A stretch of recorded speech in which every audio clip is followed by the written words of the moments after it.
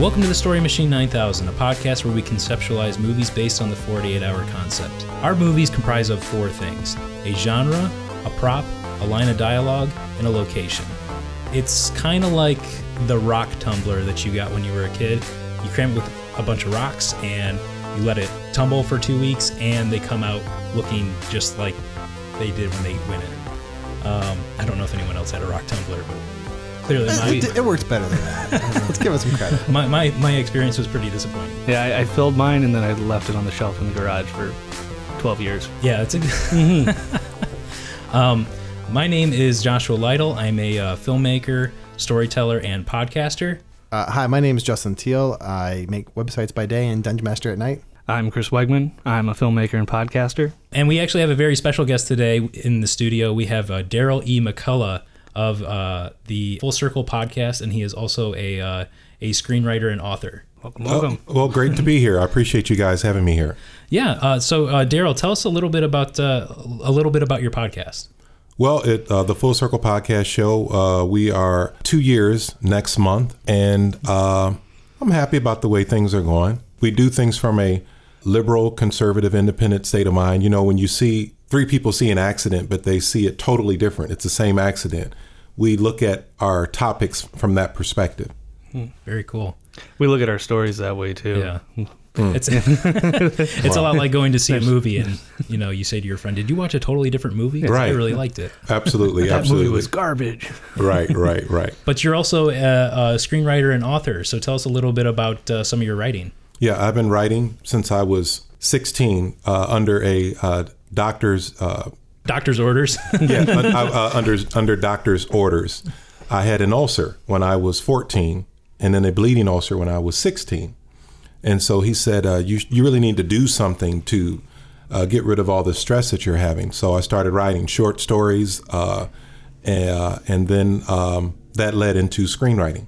Wow. Yeah, I was kind of joking, but when I said doctor's orders, but I didn't really. It really was. Writing was my therapy. That's awesome. Yeah. Me being the ulcer? No. Yeah. No. Well, I hope this is I hope this experience is somewhat therapeutic then. Yeah, absolutely. If not therapeutic, at least cathartic. Absolutely. Cool. Well, welcome to the show. And I guess without further ado, let's fire up the story machine. Yes. Cool. Anybody got jumper cables? Or what do we need? There should be some jumper cables in that toolbox over there, Chris, if you wouldn't mind getting it off the top shelf. Sure thing. 1 second. And oh man, a whole bunch of stuff just fell down. God, Chris, gotta be better at that. We'll let Larry clean it up later. But now I just can't remember. Is it the red on the black, or is it the black on the red? I don't think it matters. And then but you're correct. I saw this on YouTube because I think I was doing it wrong. Oh. Yeah. Well, that's good. And then I should just plug it into this washing machine over here. I should just clip it right onto that. Yeah, I don't think it matters what you plug it into. Just get it going. All right. Metal on metal. Yeah. Okay. All right, here I go. Putting them on a little nervous. Oh boy. I haven't smelled that smell. Yeah. That doesn't smell right, but it's definitely on. So whatever was in the washing machine, I think just caught on fire. No. Wow. Did you ever imagine that the story machine would have so many like lights on it? It's amazing. It's like an ET movie. Yeah. That's exactly what our last guest said. We didn't have a guest last time. Yeah. Well, which I guess is kind of accurate. Mm-hmm. Okay. Looks like the elements are printing out right now. Good grief. They're responding to the fire we just started here in the warehouse. Yeah. Definitely something crazy going on outside. And how appropriate, because our genre is disaster. Let's see here. The prop is printing out. The prop is a bobblehead of a famous person. And the line is, "Why did you scream like that?" And the location is a used car parking lot. All right, disaster. Bobblehead of a famous person. Correct. Why did you scream like that is the line, and our location is a used car parking lot. Okay.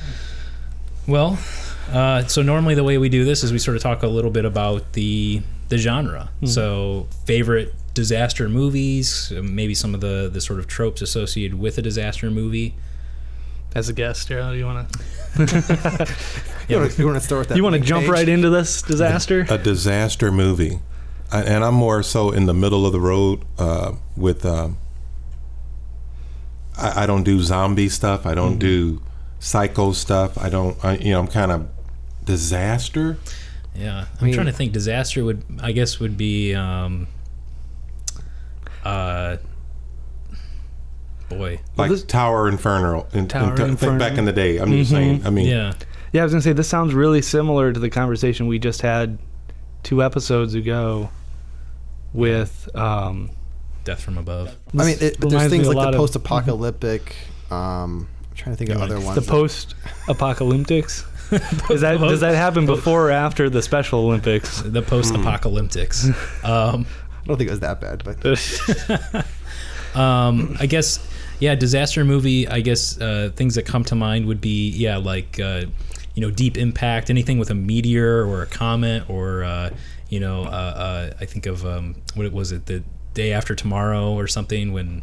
I saw that. That's Cruise, right? I think that's the Poseidon Adventures. The Day After Tomorrow? Or, sorry, is a cruise. The Poseidon Adventures is a cruise. Yeah. No, he was saying Tom Cruise, right? Yeah. Right. Oh. Yeah. Katie Holmes? So basically anything anything where there's sort of this sort of ideal state and then something happens because of either sort of a cataclysmic event or sort of force of nature or something like that is how I would normally classify a disaster movie. Wow. And we did do something very large scale last time we had disaster, but disaster could be relative. It doesn't have to be on a global scale. It doesn't have to be a force of nature. It could. There's lots of things that you could think of that I'm a huge movie guy, and I'm like, disaster. Yeah. But sometimes we do a little bit of genre bending, where if we've got something that just seems too unwieldy, we. Yeah, especially because I feel like we did have disaster once before, and so I would be okay with sort of exploring some sort of subgenre or something like that. However, I don't know if there is a subgenre to disaster movie. It's probably just the scale of the disaster is kind of right. So, for example, last time it all took place on a plane. That was where the disaster kind of. Okay, happened, I was thinking something like that, but I was like, that's small. These gentlemen are talking about something big because I just saw Sully the other day. I would. I think most people would probably bill that as a drama just because of the subject matter. But I would also see that having some sort of disaster undertones or something like that. I'm totally like taking this way off genre, but I was thinking of something really small scale. Even you could say something's a disaster as in like a high school movie or a teenage, like some of those like young adult stories like Ferris Bueller's Day Off or in that category where like nothing went to plan, like your day. Like I said, I'm just trying to go the complete opposite direction and say it's whatever happened is a disaster. Not that it's a disaster movie, but like whatever. In a disaster movie, you've got the equilibrium. Everything gets torn apart. Yeah. And then it's a struggle to get back. I could probably meet you halfway and reference something like The Money Pit with Tom Hanks or something like that, or even Mouse Hunt, if anyone remembers that movie. No. You want a little description there? I don't want to go into the description of Mouse Hunt. Okay. I don't want to do that. Maybe where we can sort of take some liberties is we can sort of talk about the scale of this disaster, right? If it's a personal disaster, if it's a disaster that takes place in a theme park or in a city or an entire country, or a spaceship. To that point, I was just looking again at the a used car lot. Yeah, I was wondering if there's like, do we try to maybe take cue from the prompt, and then we have the used car parking lot is like, does something happen there? Something's focused. Yeah. How about this? What was the movie that? And I don't do scary movies, but I watched this movie for some reason. maybe it was Stephen King or something. This antique dealer comes to town, and everybody comes in the store and buys certain things, and it's a disaster that the whole town goes to pot. Oh man, you know what I'm talking about? Yeah, I think Simpsons spoofed I would say, it. do they? I think it was the Simpsons.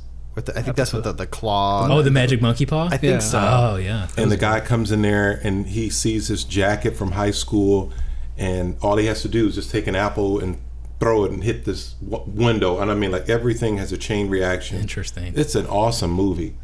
Man. I see a. Yeah. Yeah. That's my favorite thing on this show is just describing movies that I'm not sure they are, and then looking them up later. Yeah. It inspired me to write one of my films, actually. Oh yeah. Oh, Nice. well, that's good. That's a good place to start. Tell us about this film. Maybe we can use it. I like where Daryl's coming from though, because I like this idea of, I'm sort of thinking of that in conjunction with like the like a car disaster. So I think of like the Ford Pinto or something like that, or something that was kind of dangerous and flammable. And so it's like this guy, he comes into town and he's got this used car lot that's just filled with these like death trap cars. Yeah, that's what I was gonna say. I was gonna say, what if it's because you described this sort of like traveling salesman, this harbinger of destruction, and maybe it is a used car salesman, because the term used car salesman is sort of looked at as a like a shady character. Yeah. And yeah, maybe it's something that he comes into town, and that's when everything falls apart. What if the used car salesman is actually some sort of con artist that comes in and sells all these cars that have like bombs attached? And so at some point he goes like to the mayor and it's like, just so you know, I've been selling these cars for like a month or so, and they're all over the city and they're bombs. And so basically you either give me like, $1 billion or whatever, or else I'm going to start blowing these up. And then you kind of have someone that has to somehow undetonate or whatever. First of all, I think there's some confusion between a con artist and a terrorist. All right, so that's the name of it. Needful Things. That's the name of it. Need for things or needful? Needful Things. Okay. I'm not. I don't know if I remember that. Oh, you guys got to see that. All right, that is a good movie. All right, duly noted. Podcast audience, see Needful Things. Was it Stephen King? Sounds like. I'm almost certain. It kind of sounds like a Stephen King novel. It doesn't. Well, whatever. Well, what I was gonna say is yes, Stephen King. All right, whatever you do, don't go see it. See Needful Things, and then immediately see our movie following it. Mm-hmm. Don't worry about it. Yeah, been there, done that. What I was gonna ask is the car salesman our main character? Because Justin, what you described sounds like a really interesting villain, like MacGuffin, sort of, like oh, I've attached all these bombs and I'm holding the city for ransom. So I can't tell. I'm trying to figure out if this is our main character. Are we following him on this like destructive plot, or is he sort of a minor character? I mean, a used car salesman's a very, what the word be, shyster. Yeah, he's a shady character, Yeah. So. I'm sorry if anybody's a used car salesman. Nope. I come from a long line of proud used car salesmen. Yeah. My grandfather was a used car salesman. He came over on the Mayflower. Right. He started selling cars. Used horses. But I also kind of liked, Daryl, where your sort of inspiration for the story came with the sort of supernatural aspect of giving people what they desire. Basically, be careful what you wish for, you just may get it. So that's that whole thing that I gathered from that, Yeah. And you're in a used car lot, and I want this car, I want it for this reason, and that may work out, but there may be repercussions with that. I like this marriage between this sort of pseudo supernatural aspect to it, because I like the idea of the used car salesman being I wouldn't say unsuspected, but he's the unsuspected villain in this case, and maybe our main character is a teenager. He's looking for his first car or something like that. That's kind of a big milestone. And in a lot of these disaster movies, the main character tends to be kind of not necessarily wholesome, but relatively innocent. They're and I would even go as far to say that they're relatively two-dimensional too. I mean, a lot of these disaster movies, the characters don't really have a whole lot going on. He's at the car lot and he finds this sort of gem of a car. It's like perfect for him, right? It's exactly what he was in his dad's car on the way there. It's exactly what he was describing. Yeah, almost too perfect and totally opposite of what his father drives. Yeah. Can we describe these two cars? I feel like because the car is probably going to become a character. So what is this car that this kid wants? I don't know. I mean, is it red? I think it's red. Probably. Red convertible of some sort. Foreshadowing for blood. Does our story take place present day? Does it take place in like a small town, Ohio in the 80s? I don't know. I'm just trying to... Yeah. I don't know. I didn't really think... Imagine the car. For whatever reason, and I know there's still a very, very strong car culture, but for whatever reason, I always associate that real strong car culture with like 70s, 80s, and especially that sort of teenage yearning for a set of wheels, especially now because there's all sorts of studies and stuff now that like kids are driving less and stuff like that, and so I would feel weird putting it in sort of present day context. But sometimes fathers they live through their children. You're able to do what I wasn't able to do. I have to have a station wagon now because I have 4 children, but I always wanted a GTO. You know what I'm saying? So is it a hot rod? Is it... Yeah, I think at the risk of being really sporty, know. I think being generic a bit. I think at the risk of being really obvious and sort of generic, I think it's just it's a real sporty red convertible. Yeah. Yep. And the boy was describing this car in his dad's station wagon. Yeah. And his dad was like okay, well, we're going to a used car lot. Yeah. We'll see what we can find. Yeah. But don't get your hopes up. Yeah. Right. And I like the idea of the used car salesman being kind of a goof in the sense that that's kind of what misleads the audience, and so he's sort of there's sort of a misdirection thing going on, and so he's kind of cracking wise and stuff like that, and he sees the teenager eyeing the car. He says, you like your car like you like your women, topless, or something like that. It's just like, this guy couldn't possibly be the villain because he's just got a checkered jacket on. He's just sort of that bumbling. Like he goes up to the first car and he's like, this one's great. Only 50,000 miles on it. He like bangs on it and the wheel falls off or something. So those are highway miles, son. Right. But yes, they do find that car, and the boy's in love with it. Which I think, if I know anything from pop culture, when you go to buy a car, you're not supposed to. Yeah, don't pay sticker. You don't. Yeah, but you don't also like freak out like, oh my god, this is the best car. Right. So you gotta act kind of. You gotta act cool. Yeah. And so the dad's trying to rein him in because he doesn't want to have to pay extra for his sons. But I get maybe the eyes don't lie. Yeah. I mean, his eyes are probably wide open. Yeah, and I think the used car salesman's game isn't to like get money from the dad. It's to corrupt the people who buy the cars. Well, I think at the end of the day, I was still kind of following the thread that Justin kind of put out there, which is that all these cars are sort of outfitted with some sort of explosive device or something like that. Otherwise, we do get into maybe we're at sort of a crossroads here, and is it sort of a real practical thing like that, or is it sort of is there a truly supernatural element to this, where by virtue of owning the car, it's sort of there's sort of the be careful what you wish for. It somehow exploits your weakness in your desire. I love that. Yeah, I love that. Versus something blowing up. Yeah.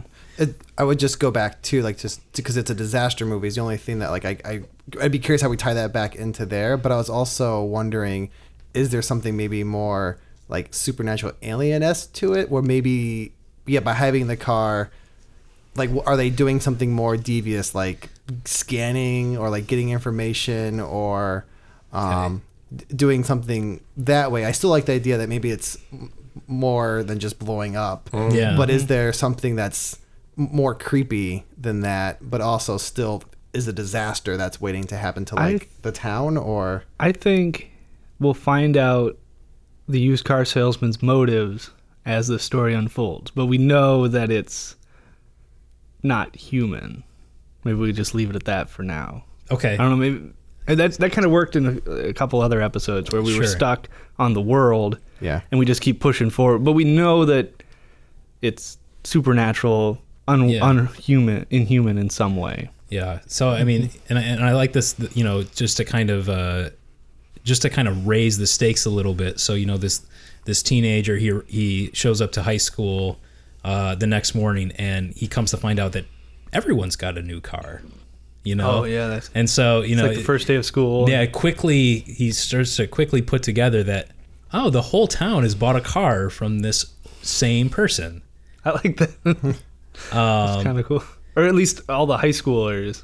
I mean, like the people in his right. world. Yeah, because that would be, you know, I think the reason that a kid would buy a car and show up on the first day is to sort of impress everyone. Right. Yeah. How are you going to impress everyone now? Everyone's wearing the same shirt. Yeah. Right. Everyone just got a new car. Right. Yeah.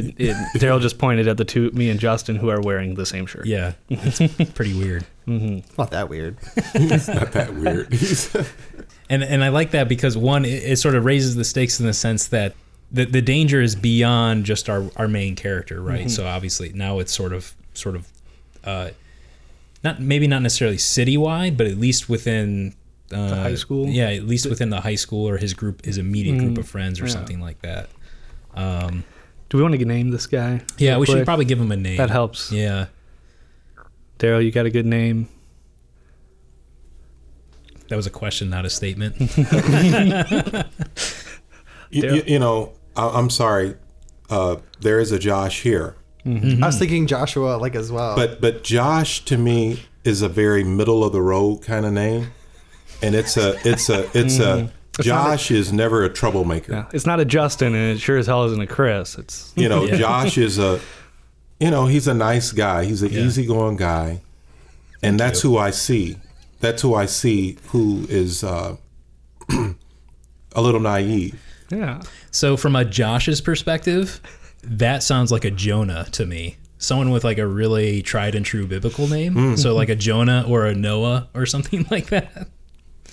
But I was going in a totally different. I was going in a totally different direction with this, with the whole car. The father helping his son, who's kind of in the middle of the road. This car is going to help him to meet a lot of girls, and I mean, I did imagine that. So one of his goals when he arrived at school was to show off to Becky. Ex-girl. I was going to give her name yet. Oh, Becky. It's Becky. It can't be Becky. Why? No. Becky's not the name this year. No. Put my foot down. Oh, what's the name for my? It's a summer name. You know, like Summer. I was gonna say, Summer. Summer is a good. Personally, I mean, you know, just for the sake of argument, I personally like Summer. You know, when we're really painting this, we're painting this character as being very sort of middle of the road, very sort of traditional teenager. And when I think of the things that teenagers like, they like cars, they like summer, both the time of year and the classmate. Is Summer bad? Is she a good girl? Is she the popular girl that would normally never give him the time of day?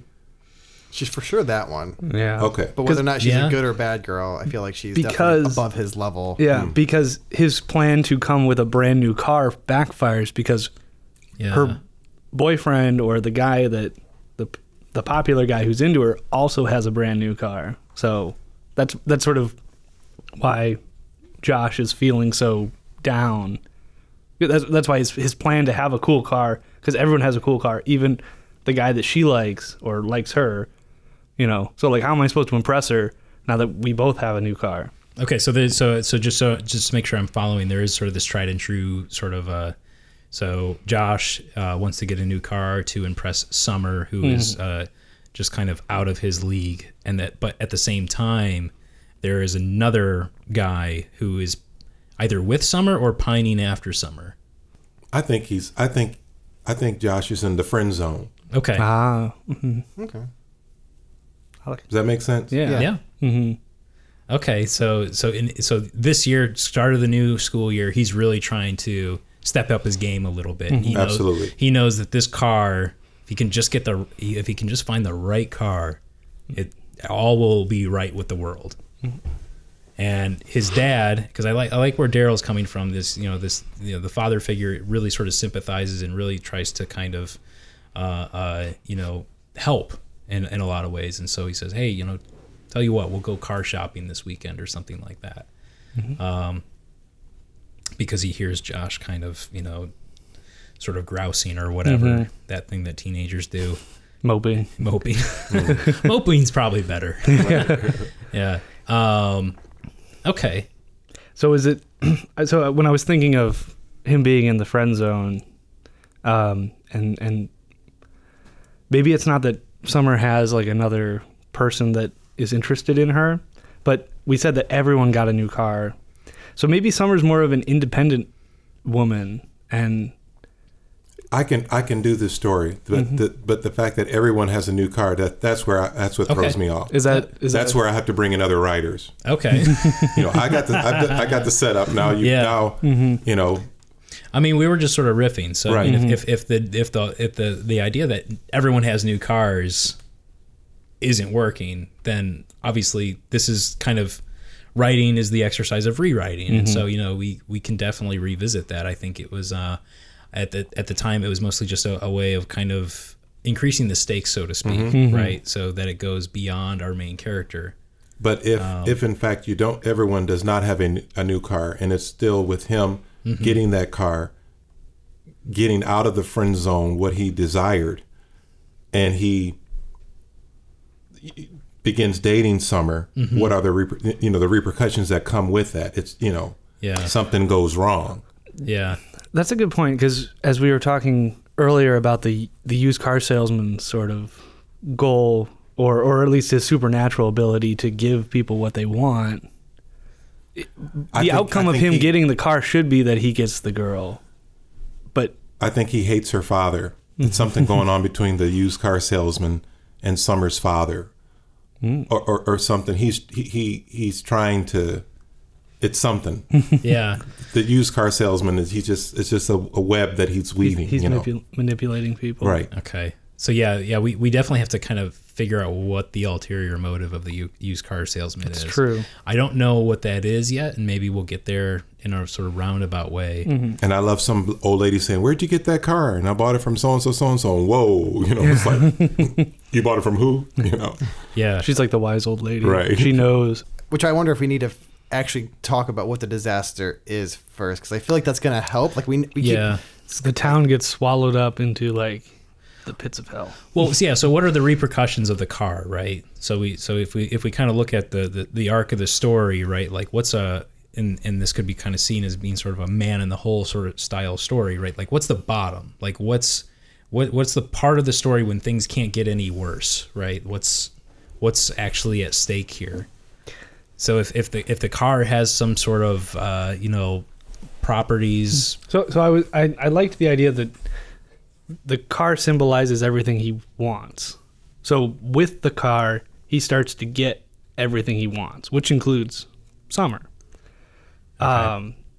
But there's got to be like a give and take, So you get the car, you get Summer, but then something bad happens, right? Like you can't get something without it's just reverse that, because I was thinking like, do people end up like getting murdered? And then I think of the movie Christie, which is a horror film, right? Right. I did see that. Yeah, and so like that, I mean, that's not where, for long. I turned it off. That's where a lot of this sounds very horror-esque and not disaster, and so that's where I personally I get a bit hung up on like a car doing something, because I can't see it personally, like seeing it do anything disaster related. Anyone who sits in the driver's seat, the passenger seat, which includes Summer, something bad happens. I feel like. What are you thinking? I feel like one of the hallmarks of a disaster movie is that it affects a lot of people. Mm-hmm. And so what if the car was it was almost like a black cat in a way, right? Like, so if you know, it's maybe it's not something as simple as it crosses your path, but if you like touch the car or do know, stare at it for extended periods of time, I'm not really sure, but it's almost like wherever the car goes, disaster follows. I like that idea, and I think if Josh is this teenager who's got his new car, he's going to spend a lot of time out in the evenings, and so maybe it's more like at a certain time, like at midnight, wherever the car was, like the next morning something bad happened there. So like they're at the drive-in, and then the next day, like the place had caught on fire or something like that. It's just it's just the bad omen in a way. Like something happens everywhere they were. I have to take that in for a second because I picture this image of a drive-in catching on fire because it's essentially just a field. Right. It's just a snack stand. Yeah, it's literally just the shack that's in the middle. Mm-hmm. And so I like that too, because then obviously there's sort of this sort of quintessential or tried and true progression to the story, right? So Josh, he's driving the car around. He and Summer are kind of going on dates in the car, and it's everywhere he goes. Just destruction follows, right? And so. And maybe it's the next morning or something. But oh my goodness, we were there. Right. Yeah, I like that. I love that. I like that line. We were just at the movie theater or something like that, right? And then I'm jumping ahead. Yeah.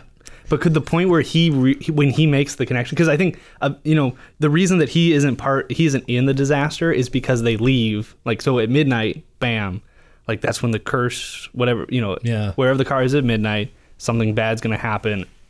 By the next day. You said you didn't like the drive-in. What if it was one of those drive-up kind of diners or whatever, where they roller skate out to you? That would be one of. I mean, I think we could come up with a disaster for everything. So the drive-in, the diner, the bowling alley, even like Main Street. Because the kids would drive up and down Main Street. But I think the climax is they go to like Makeout Point.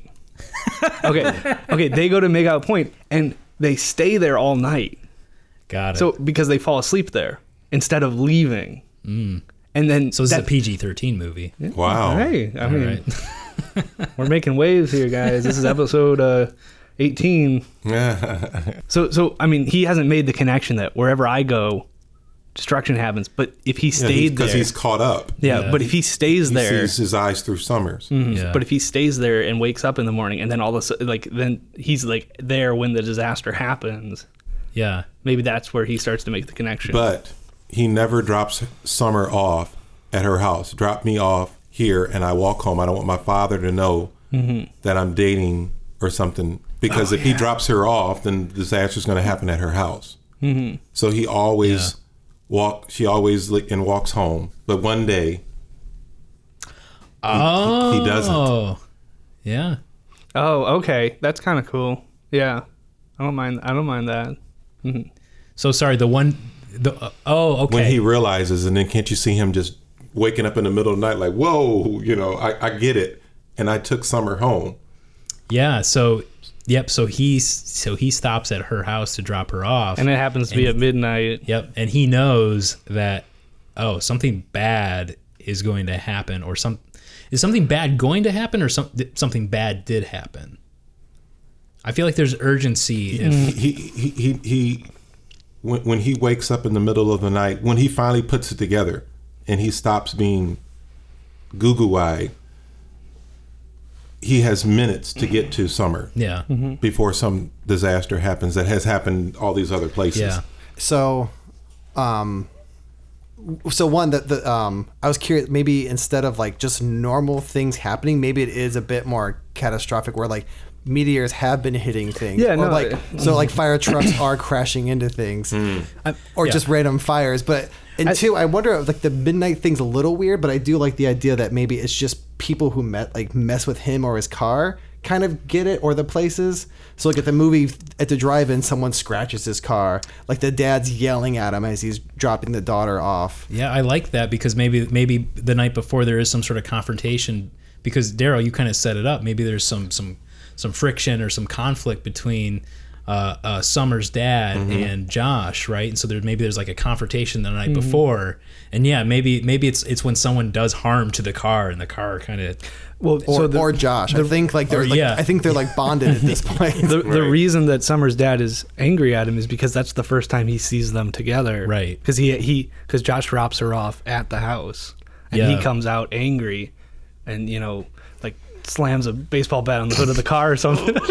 So the car has a personality. Yeah, I guess so. Yeah, but it has a personality.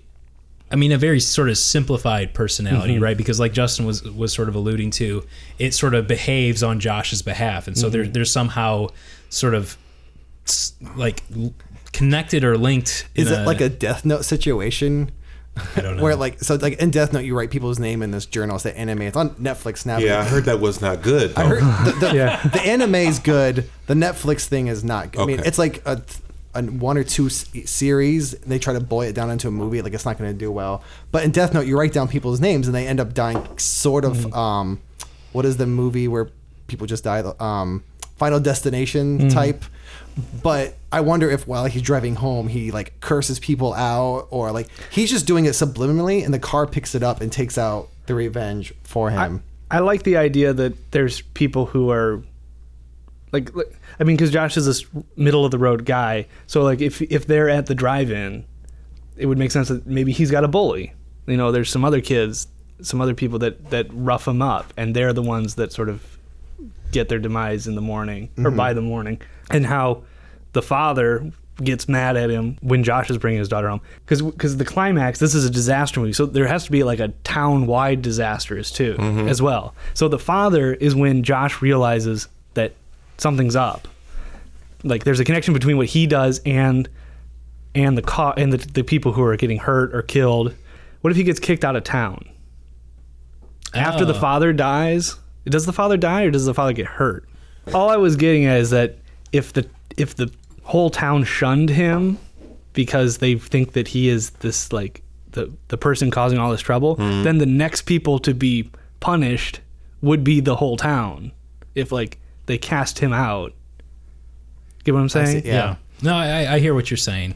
And so I feel like, just really quickly, I feel like we have a lot of the sort of essential building blocks, and now it's just an exercise in making sure that everything fits together properly and filling in some of the gaps.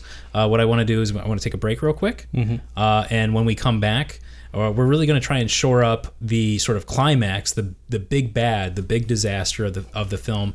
And then we're also going to talk a little bit about how Josh is able to fix it, if at all possible. Sounds good. All right, and we'll be right back. Josh Lytle, Yes, you seem to have a certain pep in your step. I do. Well, why is that exactly? Probably because of this awesome coffee.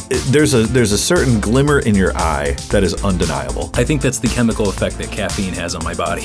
And I think it will for most people, especially if you source your coffee from Abracadabra Coffee. Yes, Abracadabra Coffee, sourced from some weirdos in Vermont, South Central Vermont to be exact. And they really give a damn, Josh. Yeah, the good kind of weirdos. Yeah. Drinking this, do you find yourself giving a damn? You know, I actually do. Damn it, that's awesome. And have yourself a great damn day by getting some Abracadabra Coffee today. Yes, friends, that's abracadabracoffee.com. Check it out. Now available in the can. And welcome back, everyone. So before the break, we sort of started to identify some of our core story elements. So we have Josh, who is a high school student who is kind of in the friend zone. He's pining after a fellow student named Summer. And he is convinced that at the beginning of the school year, one of the ways that he can win Summer's heart is to get a new car. And so his dad kind of lends a sympathetic ear and decides to take him car shopping over the weekend, where they discover this sort of quasi-sketchy discount used car lot. And they're greeted by used car salesmen, yet to be named. And they they look at a few models, and eventually they come to the perfect car. It is out of control how on point this car is. It's exactly what Josh was describing on the ride to the lot. And so the used car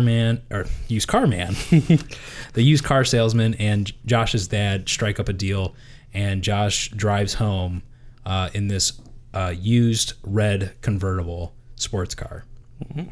So he arrives at school the next day, and immediately things turn around for the best.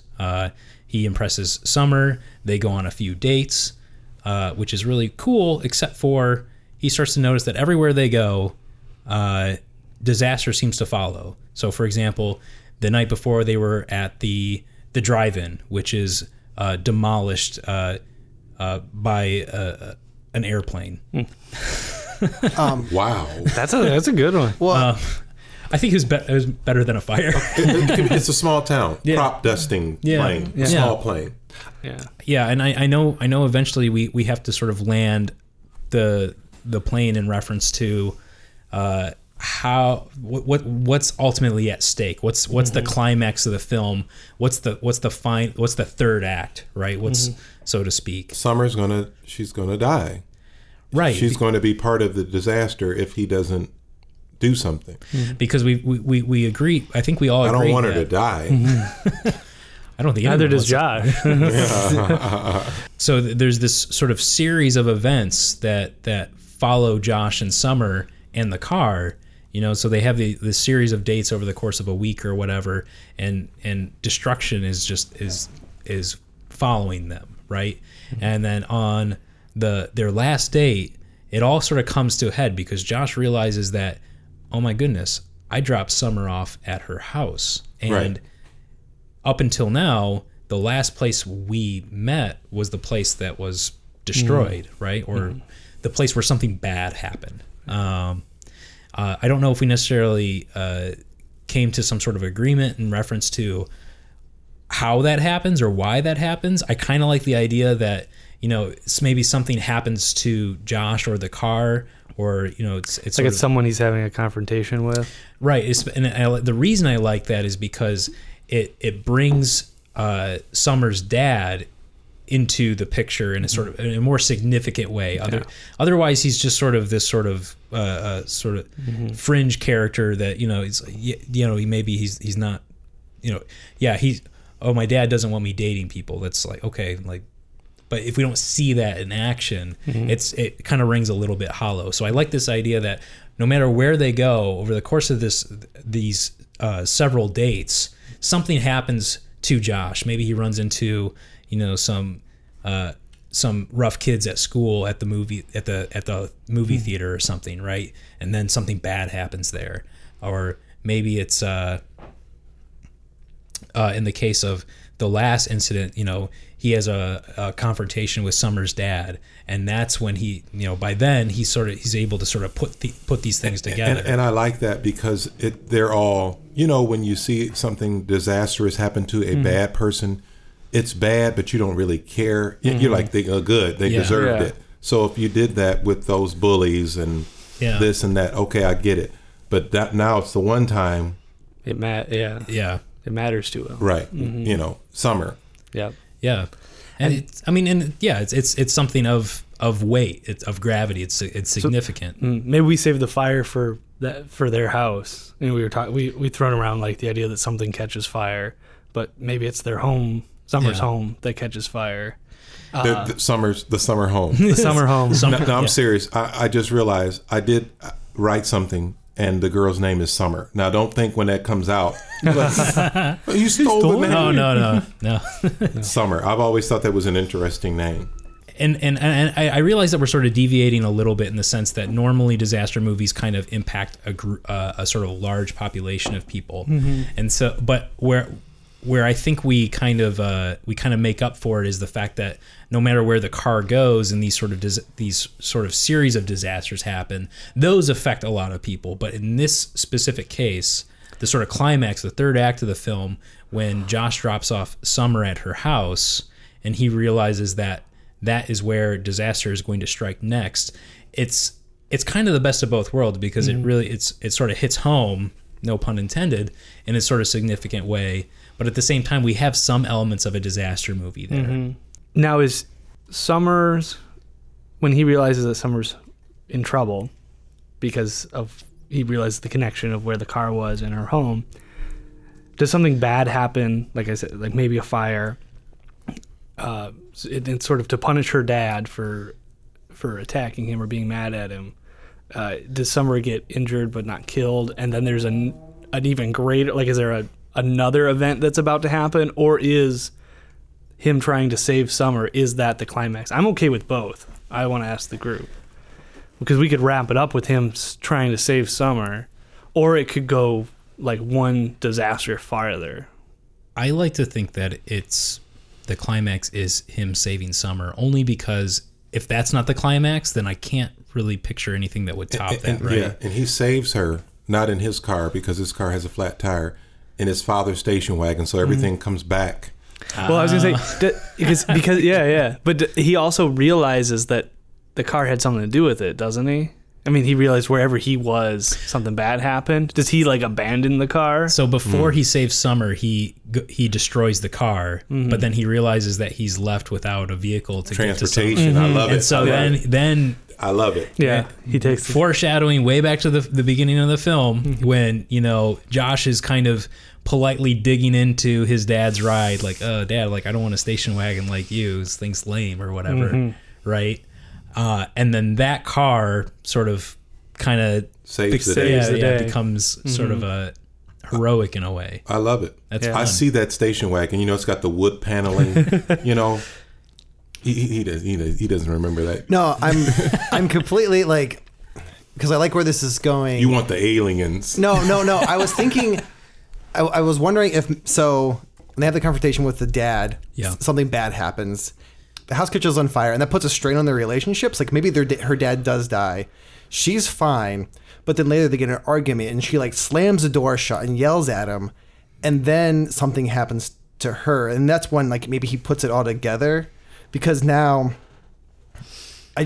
now he's getting rid of the car because it's hurting people he loves, and so he goes to get rid of it, not knowing that something's happening then or whatever. Like, then it ties back into what you guys were just saying, where he goes and uses his dad's car. But I was wondering if somehow she hurts the car, and so the car actually does something to affect her personally. See, he becomes overwhelmed with rage. So he sees everything that has happened, and then he realizes, after he's damaged the car and everything, wait a minute, I just dropped her off. You know, he puts it all together. You know, he's young, he's naive, he's blinded by love, and he doesn't get it until it's too late. That's where I'm okay. I'm okay with truncating time a little bit, Justin, to make this sort of a short story. And I like the idea that the climax is at this burning house, and that he drives up in the station wagon, and he runs inside.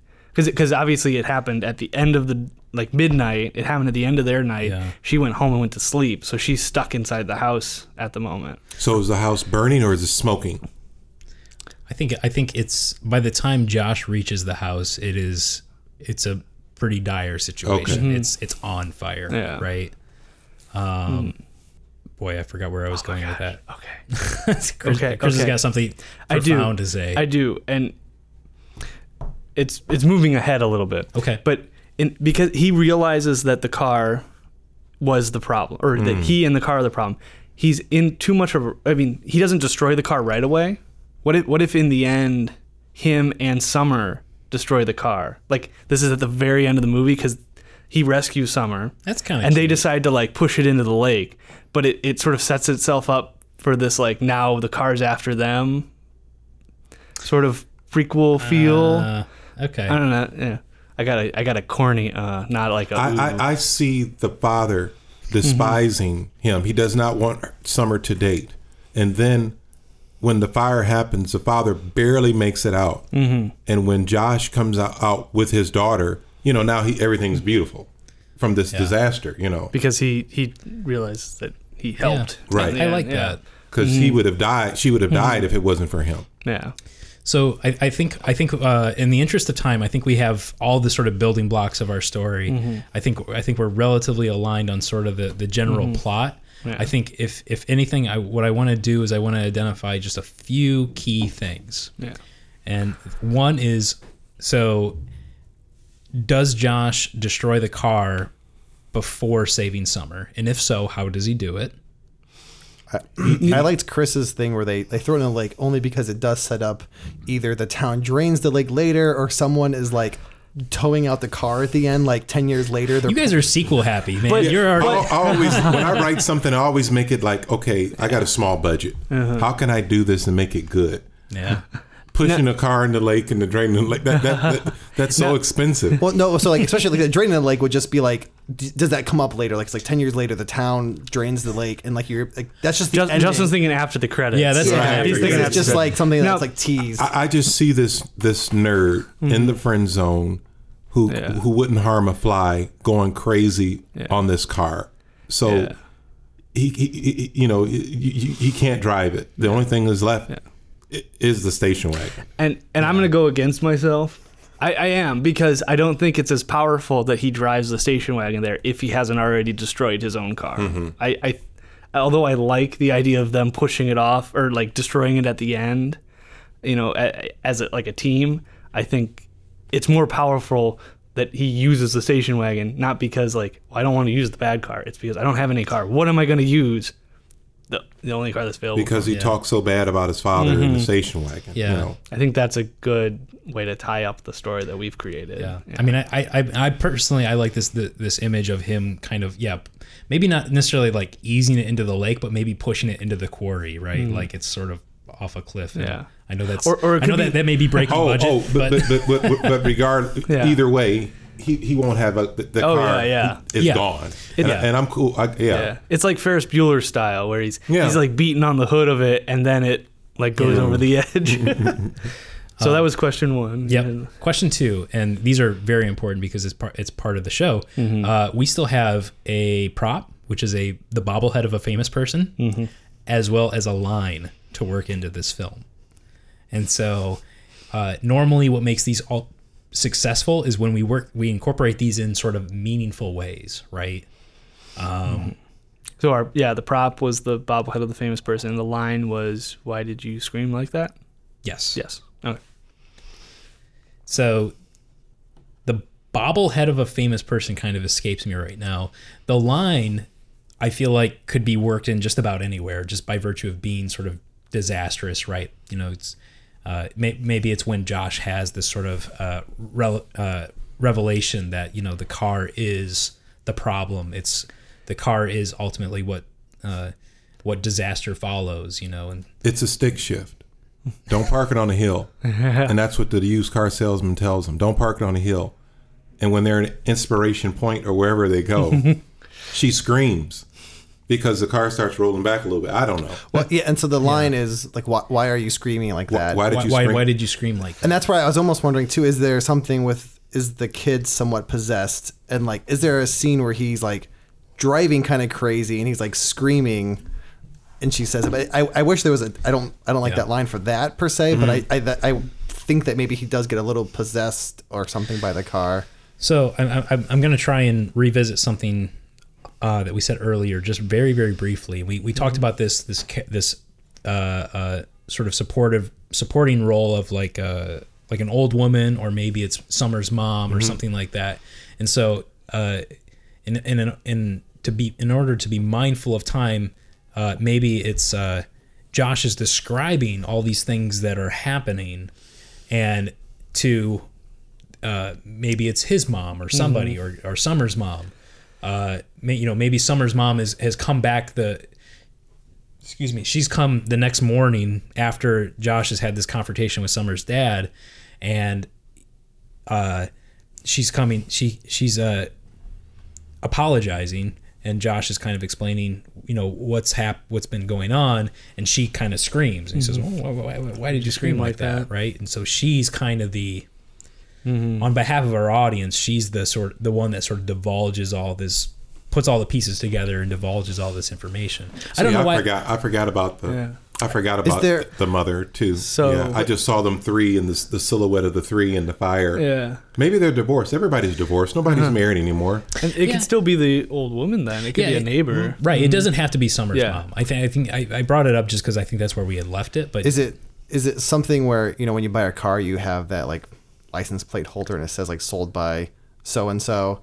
Is that what someone sees and they scream like out of nowhere and they go, "Why did you scream like that?" And then she tells them about the experience she had. You bought it from Slimy Slims. Slimy Slim. I like Slims. Wow. Used car sales. Yeah. Lot.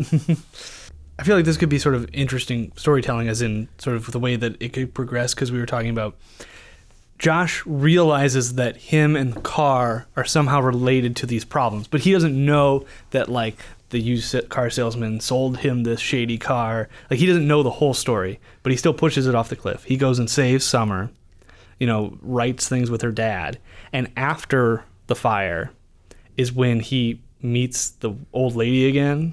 And she's the bringer of knowledge. She divulges the true story. Like, well, it's because you bought it from so-and-so. And she explains the whole thing. And then him and Summer, in the end, the very end of the story is them going to try and find the used car salesman, but maybe he's like disappeared, and all that's left there it's is like the lot was never there. Yeah, something like he goes and like he's moved on to some other town now, and but maybe like that's needful things. It's like that's needful things.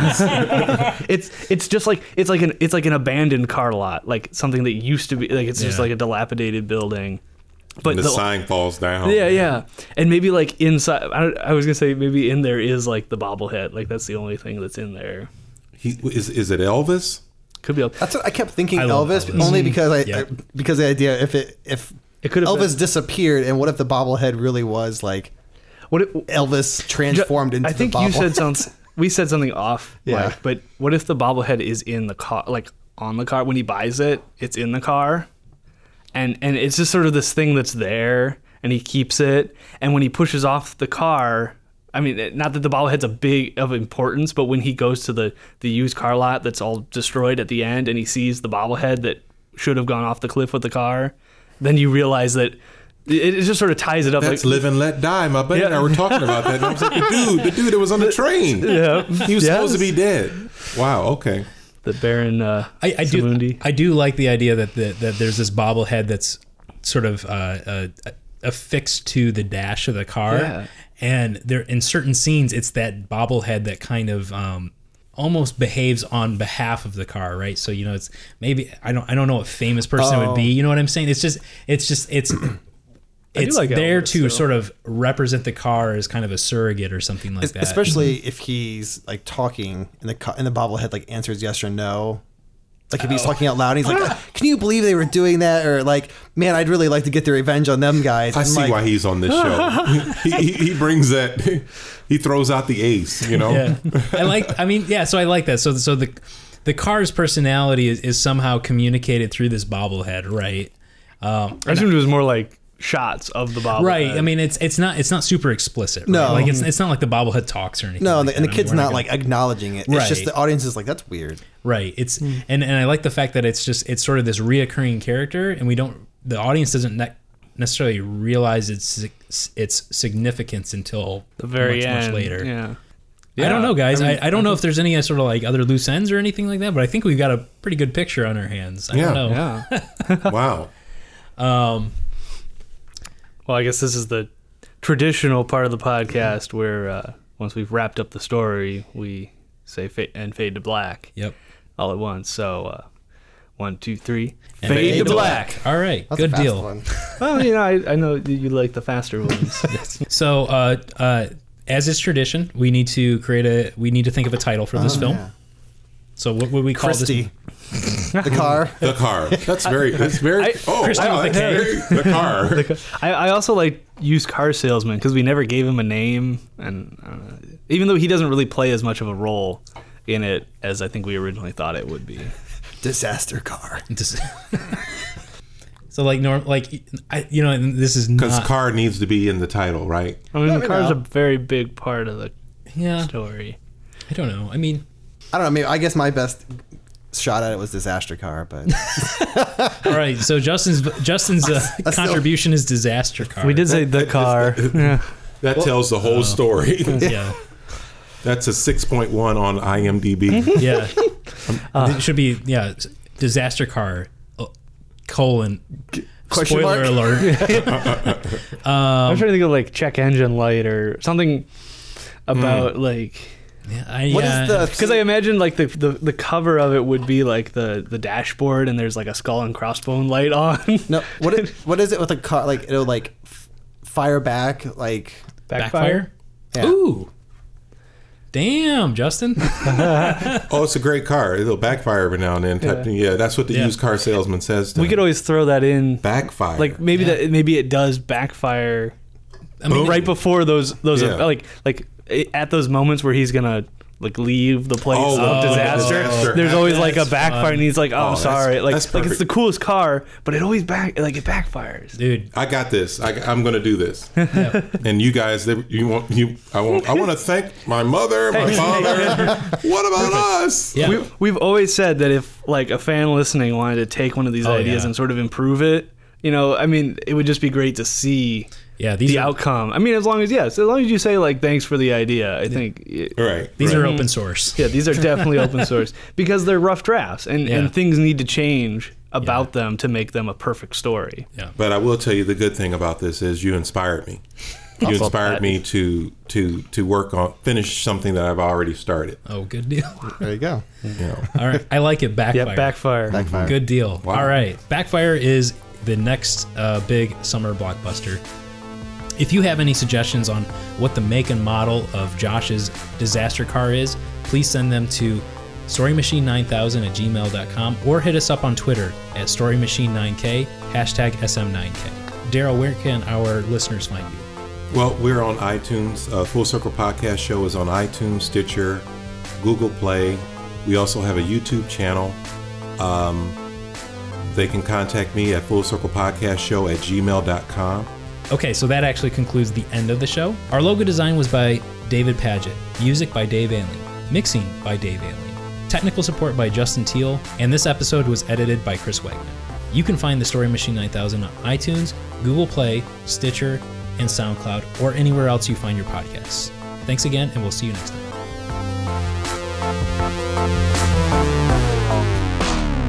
Just one more note, podcast listeners.